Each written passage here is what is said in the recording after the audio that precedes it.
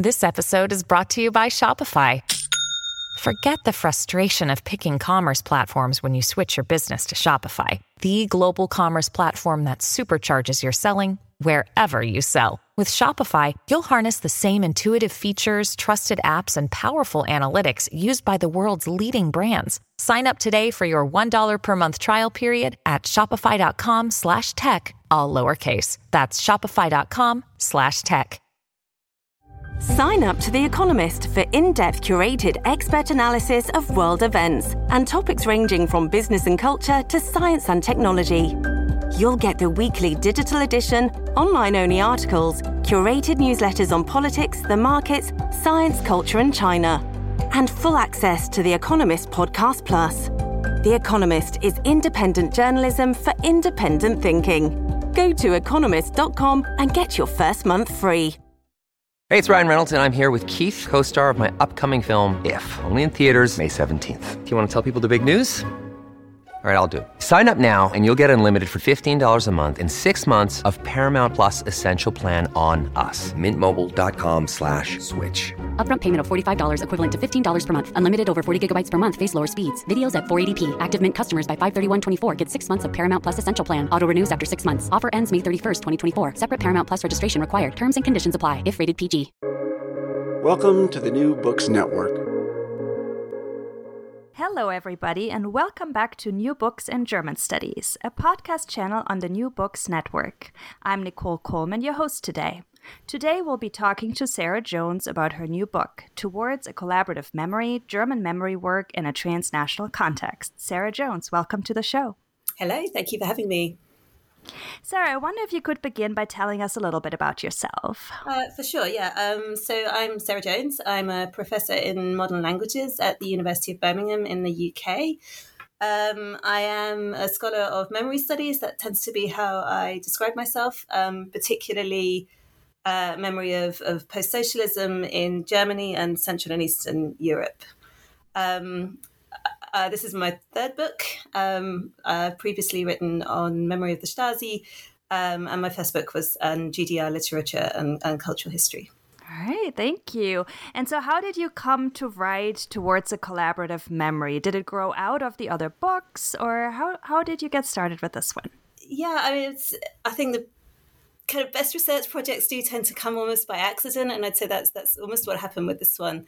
So yes, I said this is my third book. The first one looked at literature and its relationship to power in East Germany in the former GDR. And that kind of led me towards looking at quite a lot of Stasi files and being kind of interested in that area of things. And also thinking about how writers think about their relationship to the Stasi, whether as informants or as victims of observation. And then that interest then led to my second book, which was on representations of the Stasi through different kinds of first-person accounts, so what I call testimony in different kinds of media. And I looked at autobiographical writing, memorial museums, and documentary film. And it was that interest in memorial museums which kind of led to this most recent book, Towards a Collaborative Memory, because one of my key case studies was Gedenkstätte Hohenschönhausen in Berlin. And I was reading their publicity material kind of on one occasion for an aspect of my research. And I noticed that the then director of the memorial, Hubertus Knabe, used a visit that he'd made to sites in the Czech Republic to kind of bounce off their processes of remembering the past in order to criticize German memory culture and what he saw as the deficits in German memory culture. And that got me kind of interested in or maybe aware more of, and got me interested in the transnational dimension of their work, and also the transnational dimension of other memory actors or memorial institutions in Germany. So then I started to want to know a little bit more about this. So I started by exploring particular relationships between Hohenschönhausen and sites in Romania, particularly the Saget Memorial, which is a comparable site to Hohenschönhausen in Romania. Also a little foray into learning Romanian, which was useful for the book as well. And then quite by chance, I met the wonderful Jenny Wustenberg, who scholars of memory studies will know well. at the German Studies Association conference in 2013, and we were presenting together on a panel about kind of transnational dimensions of memory. And she was using social network analysis. And I'd never come across this before. And I was fascinated by its potential for what Jenny was doing, which was looking at kind of existing European networks. And I sort of thought, well, this has got a lot of potential for looking at the networks created by and through the activities of the memorial institutions that I'm interested in, for example, Hohenschönhausen. So that then kind of led me down that path to looking at social network analysis, which then also kind of led to the other theoretical framings in the book around things like relational sociology, which is closely entwined with social network analysis. So I started experimenting a little bit to see how it could be made useful. It took me a really long time to move away from the kinds of methodologies that I'd been doing, or to add to those methodologies with social network analysis. I'd say this book has been a real labour of love.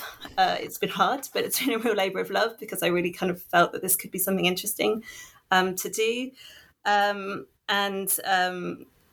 research period covered kind of that long period between at least 2013 and then when the book appeared in 2022.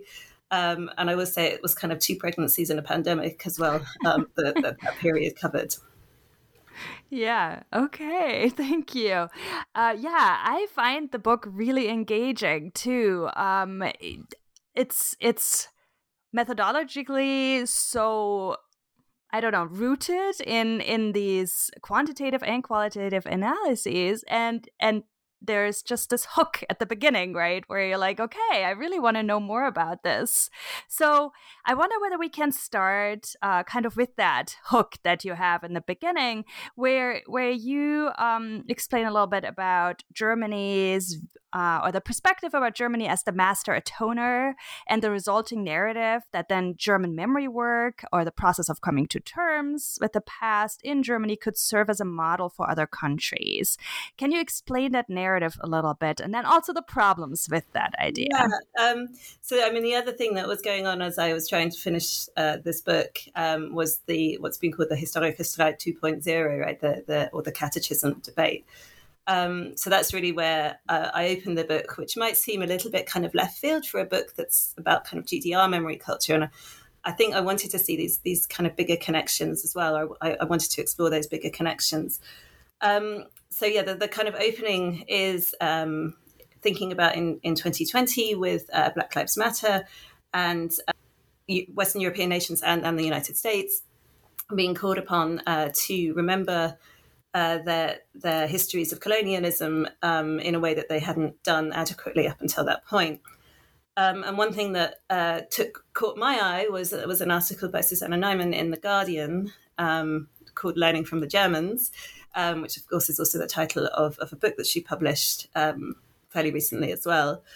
And I mean, Neumann's argument is more nuanced than simply we should learn from the Germans, but it was this idea that that Germany knew how to do this. They knew how to address their racist past in terms of the Holocaust, and therefore Britain could learn from them. And my wondering was, well, okay, but why are we learning from the Germans rather than, say, learning from and collaborating with formerly colonized people? That seems a strange approach in and of itself.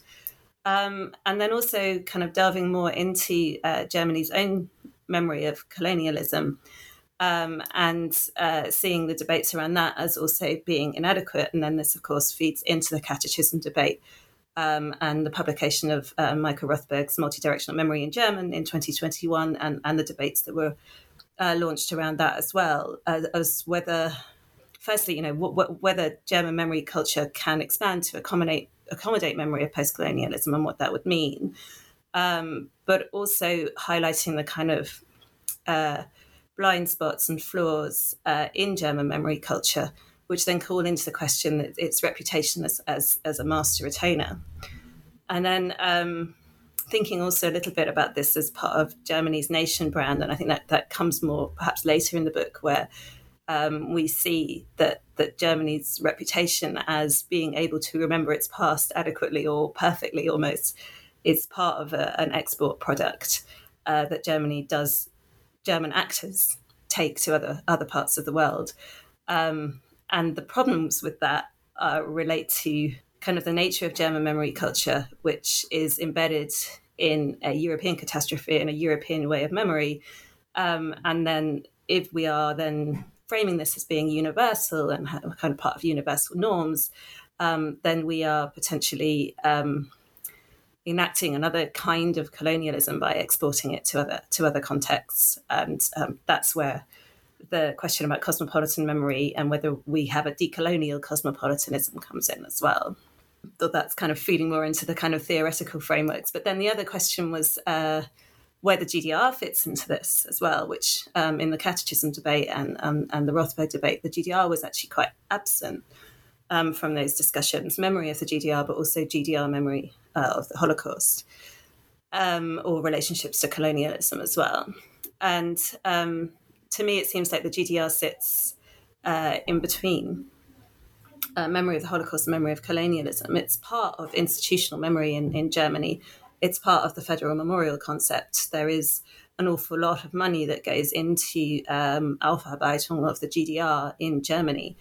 On the other hand, it's often perceived by those who lived in the GDR as being marginalized in different ways, whether that's the kind of marginalization of everyday experience and that's more particularly for the case for the actors that I'm looking at, a sense that their memory is marginalized because Holocaust memory is so central in German memory culture.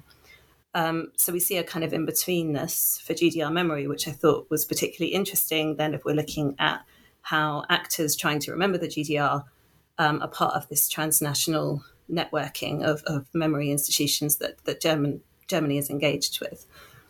So that's I think how the book is kind of jumping off from that point is let's have a look at the GDR institutions and what narratives they are exporting as they travel and what networks they're creating as well. Mm-hmm. And you do this by looking at 3 particular organizations. Can you introduce these 3 briefly? Yeah, briefly. So the first is the Stasi Records Archive, so the Federal Archive for the Records of the State Security Service of the former GDR, I believe is its full title, or was its full title, because it's an organization that actually doesn't exist anymore since last year.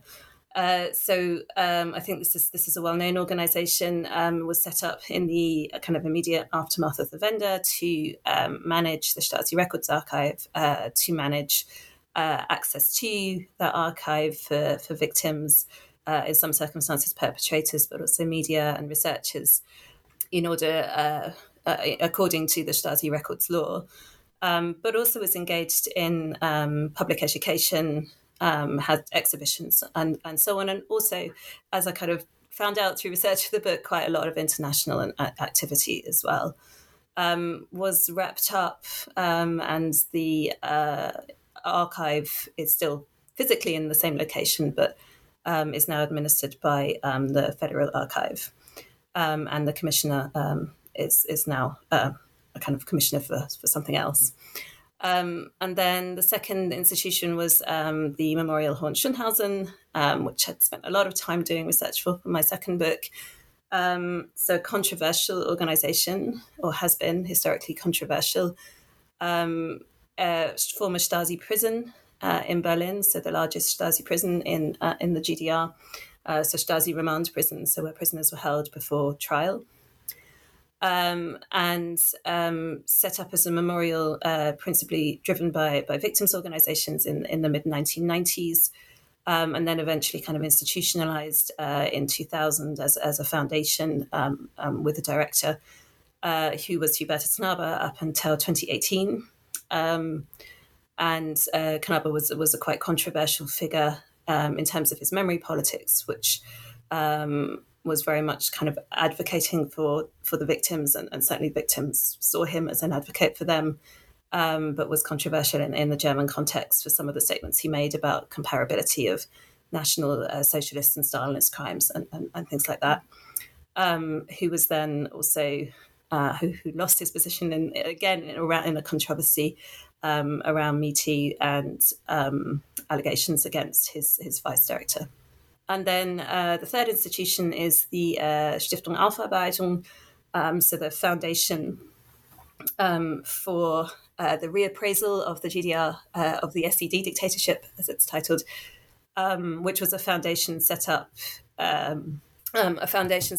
in 1998 following the Enquete Commission at that time, and whose role it is to kind of promote public knowledge and research about the GDR. And again, kind of very engaged transnationally and also fund a lot of projects transnationally. Okay, so I'm going to describe the structure of the book quickly before we then delve into your findings and your chapters. In Chapter 1, you explain your methodology, then Chapter 2 is a quantitative analysis, and then you discuss your qualitative findings over 4 chapters. Chapter 3 and 4 focus on different regions, and then Chapters 5 and 6 on actors. So let's start at the beginning. In your first chapter, you explain your method, and maybe we begin with the definition and the positioning. So how do you define transnational, and can you talk about it in relation to memory studies, which has long been centered on the national? So how do you work with that tension or change? So the transnational I kind of define as linkages between different national contexts. Sorry, I'm just going to have one more drink of water. So, the linkages between different national contexts of different kinds, including transnational networks, such as the ones that I'm looking at. Memory studies has kind of historically been quite focused on the national, but I'd say in the last 10 to 15 years, there's been quite a lot of work that's looking at it more transnationally. Kind of recognizing that the national borders of memory are fairly artificial. There is, of course, something about national memory, but that kind of travels across borders through people, conflict, or even kind of media products that travel across borders, and also these kind of networks that are set up around memory politics. So I kind of explore some of those approaches in the book, particularly looking at things like multi-directional memory and cosmopolitan memory, which have tended to focus on Holocaust memory, which certainly has global dimensions as well as national ones. And then I kind of come to some of the more recent work, which has looked at transnational in terms of relationality. So particularly work by Astrid Earle and Jeffrey Olick, thinking about mnemonic relationality, and also drawing on concepts from relational sociology. And that's my kind of jumping point for delving into relational sociology in a little bit more detail, because it is closely related to social network analysis, and also I think it's quite helpful for thinking particularly about what has been termed interconnections. So where two things meet. So that might be two memory cultures, or it might be two actors meet. And one of the key kind of precepts of relational sociology is that we're looking at relationships, we're looking at connections rather than the individuals alone. So it's not that we ignore the individuals and the actors. They still have their agency, but what we're interested in is the relationship between them. So that's it's called transactions in some aspects of relational sociology. That's what it's called. And we're interested in what's created by those transactions, the kind of newness that comes out of the relationships. So it's trying to get beyond also this kind of debate between structure and agency and holism and atomism, by saying that we're not just looking at the kind of individual unit, or we're not just looking at the structure that surrounds them. We're looking at the relationships between individual units that then build that structure, but also the structure then impacts back on those relationships. So that then leads me to the concept of collaboration, because collaboration is kind of dictionary definition-wise is two people, things, actors, institutions coming together to work together in order to create something new. And I think that kind of meshes nicely with the ideas of relational sociology of a transaction of two items, two agents coming together in a relationship that then creates something new. So that's the kind of underpinning of collaborative memory as a context. But then also part of that relationship is what we call a relational definition. So a relationship culture, the idea of what is commonly understood by that relationship. So in general terms, that might be our relational understanding of, say, a relationship between a mother and a daughter, or between a colleague and a co-worker, or a co-worker and their boss. The kind of relational culture that we kind of expect to happen, and that impacts the relationships that people have. And that is then also framed by meaning, by cultural blueprints. So then transferring that to our context, if we're thinking about transnational collaborations between actors coming from different national contexts, the relationship culture that they have, the expectations of what that relationship is going to be about, are determined in part by the two national cultures that they're coming from, but also from broader cultural blueprints. For example, about the relationships between East and West, or the relationships between the global North and the global South. Which means that when we're thinking about these transnational networks created by and through our organizations, or the organizations that I've looked at, we need to recognize that the narratives and the relationships are going to be structured by the understandings of what a relationship between an actor from Germany and an actor from Algeria, for example, is likely to entail, which is also likely to be different from the perspective of the German actor and the Algerian actor as well. Which means that concepts of coloniality and also the relationship between East and West are going to be embedded in our networks, in the meaning structures of our networks.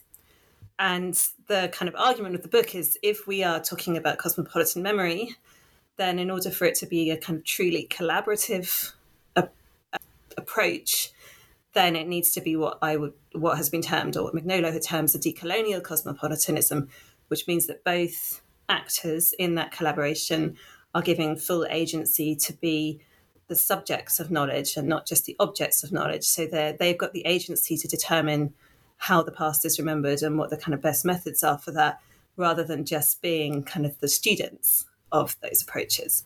That's the kind of framework that I set up for the book. And then the next question is, well, how do you find that out? And that's the kind of the rest of the chapter. Chapter 1 is about the methodology, starting with the quantitative methodology. So I explain how I went about the social network analysis, and kind of what that can mean, what it can give us, and then also the narrative analysis, and how I went about that in a kind of systematic way in order to develop some patterns out of the very large volume of text that I gathered from these organizations. Yeah, and so moving towards the quantitative analysis, you collected data for your 3 focus organizations over an 8-year period from 2009 to 2016. Can you talk a little bit about what kind of data you collected and how you recorded it and analyzed it? Then how did you work with that data? Yeah, so this was a real learning curve for me because this was the new methodology. So the process I finally settled on was I went through all of the publicity material, so publicly available material for all 3 organizations over the 8-year period, which was a very large volume of material, particularly for the Stiftung Aufarbeitung, but also for the others, and identified transnational collaborations. Now, I felt it legitimate just to deal with the public material because I was interested in the narratives that they were kind of constructing about these collaborations, which is also about their public presentation of themselves. So this is not just, the narrative analysis is not to say this is definitely what it was actually like on the ground, or this is definitely the meaning given to it by every single actor involved. This is about how these institutions publicly represent these collaborations in their publicity material, which can be very revealing. So I gathered all of this data and then went through it in order to identify transnational collaborations, which I can give a narrower definition of what that means in the book. But basically, when there was a German actor and at least one non-German actor involved in a particular activity.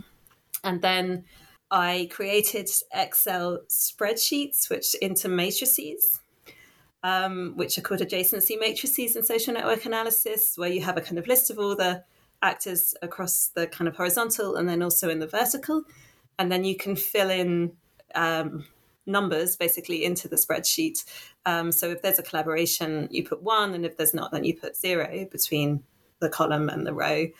I made the decision to have weighted data. So if they collaborated more than once, then I'd put 2 or 3 or whatever it was. Then that data can then be converted into a format that can be read by social network analysis software. And I used UCINet, which is quite commonly used software for this kind of research. And then I am not a mathematician, so I had to learn what buttons to press and what the output would mean. But I didn't have to do the maths myself, luckily. So then you can input these matrices into the software and do particular algorithms, which I talk about in chapter 2 in terms of things like centrality, homophily, the kind of makeup of the network, and so on. So it was there were around 800 collaborations across the 3 organizations involving a very large number of different actors. Yeah, and in your book, you have lots of visuals to help us make sense of these data points that you found. So it's probably pretty difficult to talk about it just with words without the visuals in front of us. But can you talk about the most important data points that you found and then that really lay the foundation for your qualitative analysis of the narratives? Yeah, so that's absolutely the purpose of this chapter, is to lay the foundation for the qualitative analysis, to identify the key aspects of the structure of the networks, with the view that structure and meaning are interrelated, as I've just talked about. So the book so that the chapter proceeds by looking at different algorithms, basically different measures of social network analysis, and building up an argument. The essential argument is that these networks are divided into regions, connected predominantly by powerful, in brackets, Western German actors. So I start by doing kind of EgoNet composition, as it's called, which basically means a kind of analysis of who's in the network, looking at where they come from in terms of region. So I started off doing it by country, but I had 100 different countries and it was kind of meaningless after a while. So I had to group the countries by region, which, as I explained in the book, is kind of about memory politics. So thinking about the post-socialist context as one region, the post-Soviet context as another region, thinking about Central and South America as a particular kind of memory region. It's always going to be problematic to divide the world up in that way, but it had to think of some way of grouping institutions in order to make the data meaningful. So I do this analysis of the EgoNet composition and show kind of who are which main regions, and also which main actor types, by which I mean, are they an NGO, or are they a state mandated institute, or an archive, or a memorial, or kind of a church actor. Now, actually, the kind of data that the actor type doesn't become that interesting until later on when we're looking at the narratives, but the regional context is important for showing slight differences between the institutions. So unsurprisingly, they all work with a lot of Central and Eastern European post-socialist institutions and post-Soviet and Western German or German. And then what's interesting is that then the Federal Stasi Records Archive and Horst Schulthausen in this period of 2011 to 2014 shift to have a large number of actors from the Middle East and North Africa in their networks in the context of the Arab Spring. And then also what's interesting is that there are quite a significant number of actors in particularly the Stiftung Aufarbeitungsnetwork in the Foundation for the Reappraisal of the SED Dictatorships networks from East Asia, particularly the Republic of Korea, in fact, almost exclusively from the Republic of Korea. So we're starting to see these regions emerging. And then I look at what's called components in the networks, which is where you take out the central actor and see how the network falls apart, which shows you how actors are clustered without the central component. And what we see then is that it falls apart into almost regions, more or less. So the post-socialist actors are all in one region, and the MENA actors are all in another region, and the East Asian actors actually tend to be bilateral collaborations with the central actor, so that means that they disappear entirely. So then we get a sense that there is this regional clustering, which we can then measure more mathematically using the concept of homophily. So homophily means the extent to which an actor collaborates with actors like itself according to whatever criteria. So looking particularly at region, if an actor is located in Poland, so we're putting it in the region of post-socialist Central and Eastern Europe, it means that it will have high homophily if most of the actors that it was connected to were also in that region. So other Polish actors or actors from the Czech Republic or actors from Hungary.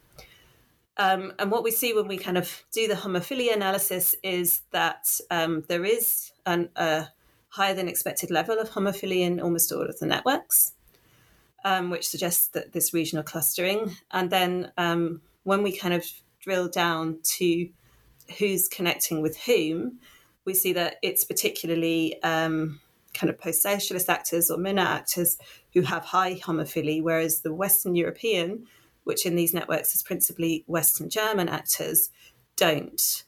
And then when we look particularly at the most influential, and that's another measure that I look at. So I measure who are the most influential actors in this network by looking at something called betweenness centrality, which means the extent to which an actor sits between two other actors, which means that actor A would have to go through actor B in order to have a conversation with actor C.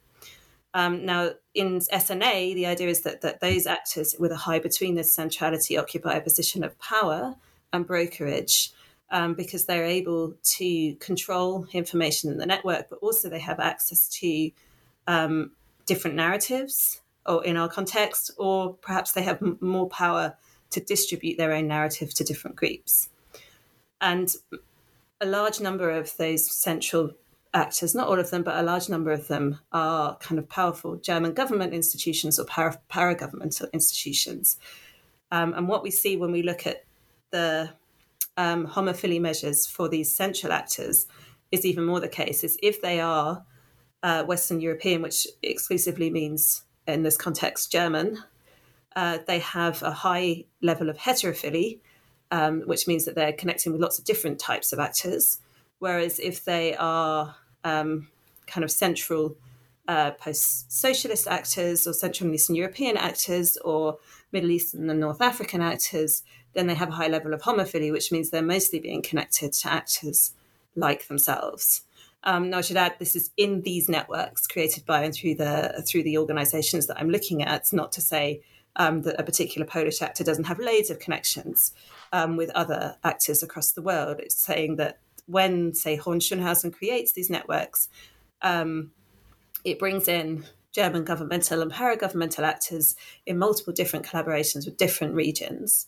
Whereas if it brings in, say, the Institute for National Remembrance in Poland, it collects it only with other institutions, almost exclusively with other institutions in Central and Eastern Europe, or kind of actors in NGOs in Tunisia are connected with other actors in Tunisia or possibly elsewhere in the Middle East and North Africa, not with, I don't know, somebody in France.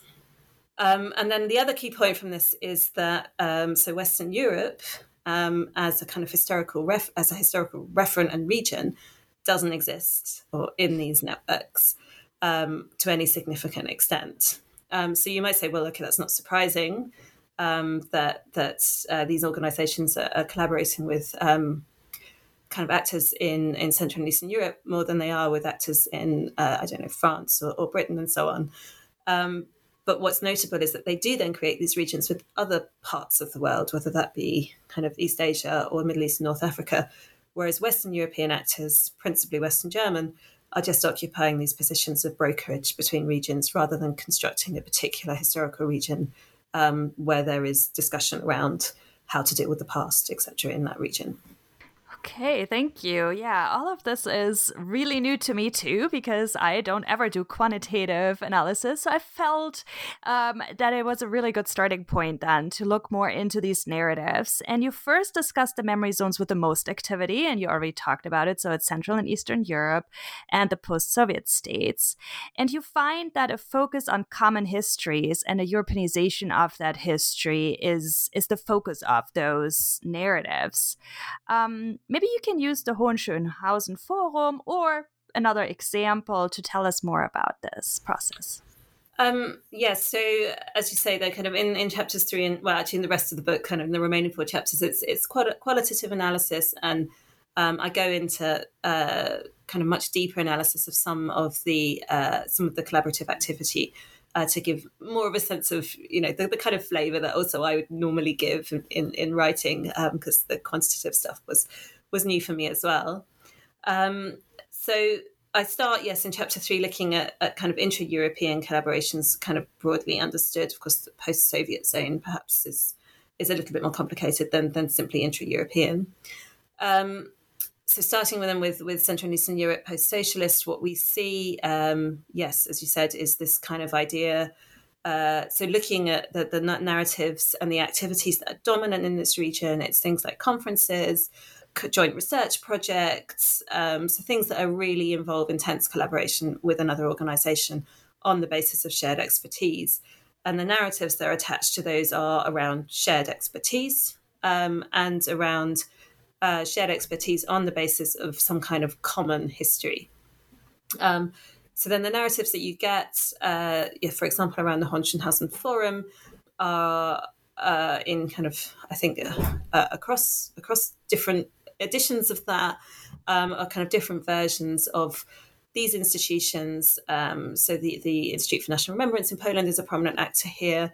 But also other places, other similar kind of state-funded institutions in other Central and Eastern European countries coming together with Hohenschönhausen in order to promote memory of the victims of communism into European memory narratives with an implicit or sometimes very explicit criticism, particularly of German memory culture, but also Western European memory culture more broadly, for not doing that adequately in this story, in this narrative.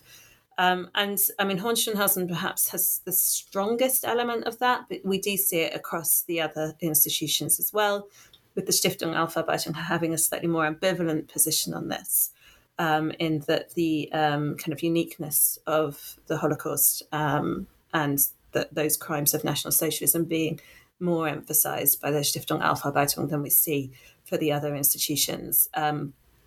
But nonetheless, that kind of narrative of bringing communism into European memory is strong. And I think what's interesting is, apart from some of the later activities of the Stiftung Aufarbeitung, of the foundation, what there is this narrative of we're trying to get Western Europe to remember us, but there aren't very many Western European actors actually invited or involved into these collaborations. So it tends to be a kind of quite a dialogue within that region.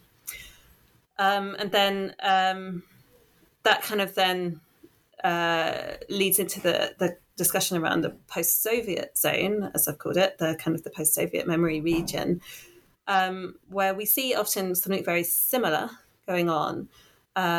So narratives of a shared past and coming together to remember that shared past and promote it into a European memory, particularly with those for those countries formerly in the Soviet Union who are now in the European Union, so particularly the Baltic countries, where there is that sense that they are part of this European mode of remembrance. But then when we look at actors who are positioned more kind of rhetorically as being on the edges of Europe, so Ukraine and Georgia, we do see a similar narrative, and that there are like discussions of us having a shared history and them dealing with similar challenges, but they tend to be positioned as junior actors.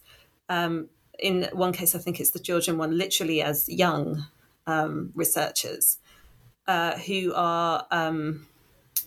who are kind of playing catch up almost and need to learn from the more experienced German partner on how to do these things. And there's an argument there that I make that this is kind of positioning these different countries, these different kind of contexts along a civilizational slope where we see those countries that are now kind of part of the European Union and seen as Europe proper higher up the civilizational slope than places like Ukraine and Georgia, and later on Albania as well, where there is a sense that, yes, you are part of our history, part of our memory, but you're still not quite where you should be in terms of memory standardization, as Leah David calls it. And then finally, I look at Western Europe. And because in the narrative analysis, all the German actors are taken out, we're looking particularly at Western European actors who are not German. What we see there is collaborations where the, for example, the BSTU lends a town in France an exhibition. And it's there's an exhibition in London, and it's very much, it's about the GDR past with no reference to the French past or the British past. So it's not about a kind of a learning about a history other than GDR history. So it's a very different kind of learning. And it speaks to the absence of Western Europe in these narratives. All right. So in chapter 4, then you move out of Europe and you look at East Asia and the Middle East, North African zones. And MENA in particular became a new focus for 2 of the organizations during the Arab Spring. And what we see in this chapter is that the focus is not so much on common history, it's more about it is a more unidirectional approach of maybe teaching how to do things. Can you talk a little bit about that? So kind of the conclusion of chapter 3 is that we have these kind of concentric rings almost around in the network. So the core of the network is Central and Eastern Europe, and then the post-Soviet zone occupies this kind of first concentric ring around it. And then the periphery is occupied by these non-European contexts. So to kind of start with East Asia, which is an area of interest for all 3 actors, although in slightly different ways, what we see is that the collaboration is not really about history anymore. It's about the present or the future of the other country, not of Germany. Or it's about German history in the context of the present and future of the other countries. So particularly collaborations with the Republic of Korea are centered almost exclusively around around questions of unification and the idea that Koreans want to learn from Germany about how to do unification at some point in the future. So the narrative of learning from the Germans there is very strong on the part of the German actor. I mean, there are some ambivalences, but it's generally, we have done this successfully, and we have things to teach the Korean context, the Korean actors, about how to do this successfully. There isn't any indication that that's not well received in the Korean context. I think that would be another piece of research to see. On the other hand, there is no recognition that the concept of unification is ambivalent or is seen ambivalently, or not necessarily kind of positively by people living in the Republic of Korea, or not by all people living in the Republic of Korea. There is some ambivalence around it, and also some criticism of the German model or discussion around how the German model actually would not work in that context. We don't see any of that in the narratives created by these German actors. Hohenschönhausen actually is slightly different in this context, in that they do work with actors from the Republic of Korea, but the focus actually tends to be on human rights abuses in North Korea.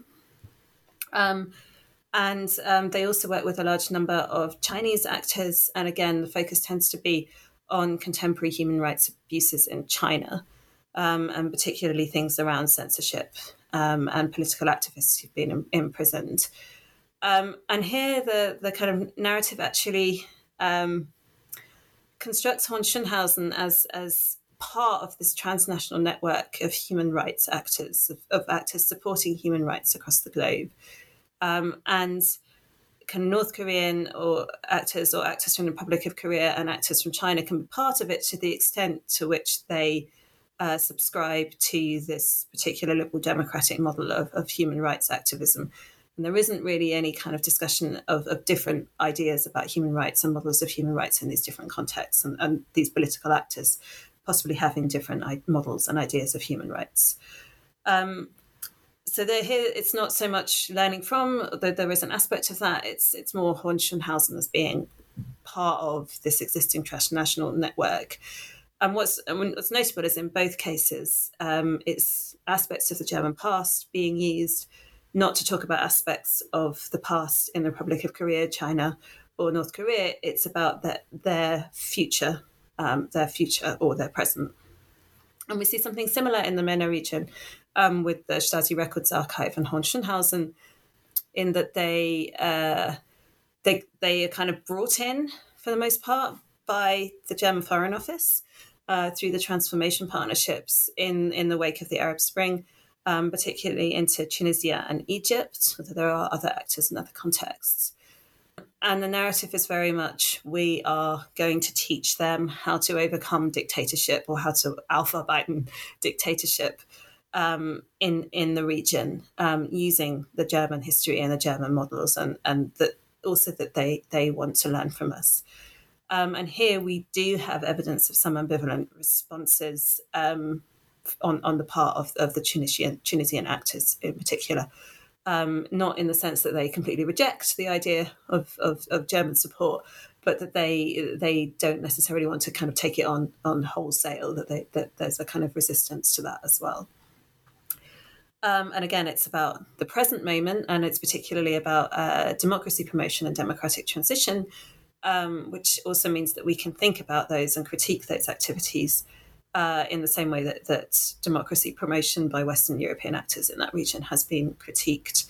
And in all cases, these institutions kind of flip from being agents of memory and memory politics to becoming agents of democratic transition and democracy promotion, also with the support, including kind of financial support of German governmental actors such as the German Foreign Office, but also the para-governmental actors, so that the German political foundations, particularly the Konrad Adenauer Stiftung and the Friedrich Ebert Stiftung.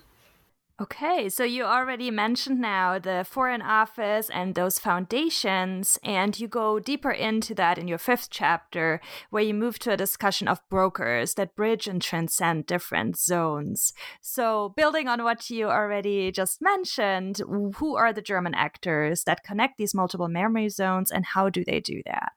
So building up those kind of patterns across the networks, then we can build up a picture of the kind of meaning structure of these networks. So we have the structures, so the regions. We have the kind of idea of the relationship cultures within those different regions, whether that be about common histories and sisterhoods, and that kind of collaboration in order to promote memory of communism and European memory, the kind of more ambivalent narratives within the post-Soviet zone, and then in the MENA and Eastern European zone, very much the kind of learning from Germans' relationship cultures. And then the kind of missing piece, as I describe it in this chapter, is who's connecting those different regions. And so I go back to the kind of centrality measures and identify who those connectors are. And in this chapter, I focus particularly on the German brokers. So that's the German Foreign Office, the Konrad Adenauer Stiftung, Friedrich Ebert Stiftung, and German governmental actors, of which there are kind of a wide variety who are kind of analysed in a little bit more detail or identified in more detail within the chapter. What I do in this is there's more pictures. I look at their ego nets. So an ego net is who they are connected to within the network, and identify some of those activities that create those networks. What we see, for example, with the German Foreign Office is a clear focus on democracy promotion, which is perhaps not surprising considering the remit and nature of that organisation. What for me was surprising that they were using institutions like the Stasi Records Archive in order to do that, because I think that speaks to the particular function of memory and memory politics in Germany, which I think is unusual. I can't think of an institution in the UK that would be taken by our Foreign Office to somewhere in North Africa in order to promote democratic transition. So I think this speaks to the centrality of these organizations, of memory as part of Germany's kind of mission as a nation. It's the Foreign Office's mission. It also means that we can think about, as I said, critique these activities in the same way that other methods of democracy promotion in that region in particular have been critiqued, as in part not recognizing the particular cultural context of the Arab Spring and the particular demands of the Arab Spring, which weren't necessarily transition to a liberal democratic model, Western model. In fact, in general, it kind of commentators have said that it was more about economic and social justice, which is actually not served very well by the liberal democratic model of transition, where there tends to be a focus on individual injustices. That's the kind of German Foreign Office, and also a similar role, although perhaps less kind of imposing of a particular narrative that we see for the Friedrich Ebert Stiftung. For the Konrad Adenauer Stiftung, was actually a bit of a surprise to me was that they do play a role in kind of connecting particularly kind of Hohenschönhausen BSTU with actors in the Middle East and North Africa. But actually their centrality comes from their involvement in collaborations relating to Central and Eastern Europe and the post-socialist space. And what you see there is actually they're very involved in promotion of narratives about whether or not communism or Stalinism can be equated to National Socialism, with some actually quite surprising texts and conferences and so on going on, where you see that narrative that actually the two things can be equated quite strongly, and the Konrad Adenauer Stiftung are quite often involved. So, for example, they're involved with the Hohenschönhausen Forum, and they were involved in another conference where it was kind of comparing racial discrimination and class discrimination in a way that suggested an equation rather than just a comparison. Then the German government actors, who are very diverse, although I say that it tends to be from the centre of the political spectrum rather than the extremes. So we don't see much involvement from kind of the left. Or the AfD weren't in parliament at this point, but certainly, even from the left who were in parliament at this point. And they tend to incorporate these institutions into their own transnational activities, where they're kind of touring particular regions. They're kind of representative, the director of the BSTU goes on trips with German government officials, or they are involved in activities organised by the Stasi Records Archive or Hohenschönhausen, which kind of gives them also a platform to promote particular views about memory politics.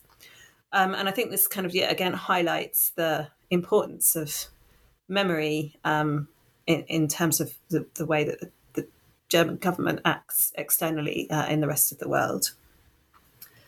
So, important part of kind of Germany's nation brand, and also a form of soft power, a way of kind of persuading people to your particular point of view by promoting kind of positive things. And one of those positive things is Germany's apparent success in dealing with dictatorship. Okay, you conclude your book by saying, and you already hinted on that too, that a collaborative memory has not been achieved yet.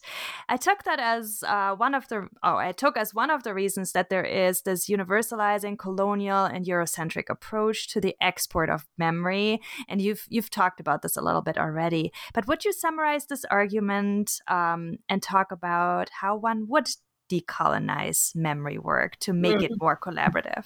Well, I'm not sure I can answer the second one. So the kind of the chapter 6 after the kind of the German brokers looks at kind of non-German brokers, particularly in Poland, Albania, Romania, and Tunisia, and highlights how these are the texts that I had access to kind of linguistically and physically. So looking at them, and in all of those contexts, you see a resistance to some degree to the particular German narrative, whether that be kind of actually seeing the Germans as not very important, or these particular institutions as not very important, or whether it be kind of taking particular aspects of the German approach, but really kind of seeing that as just one among many options, and also asserting the importance of kind of their own national context and specificity.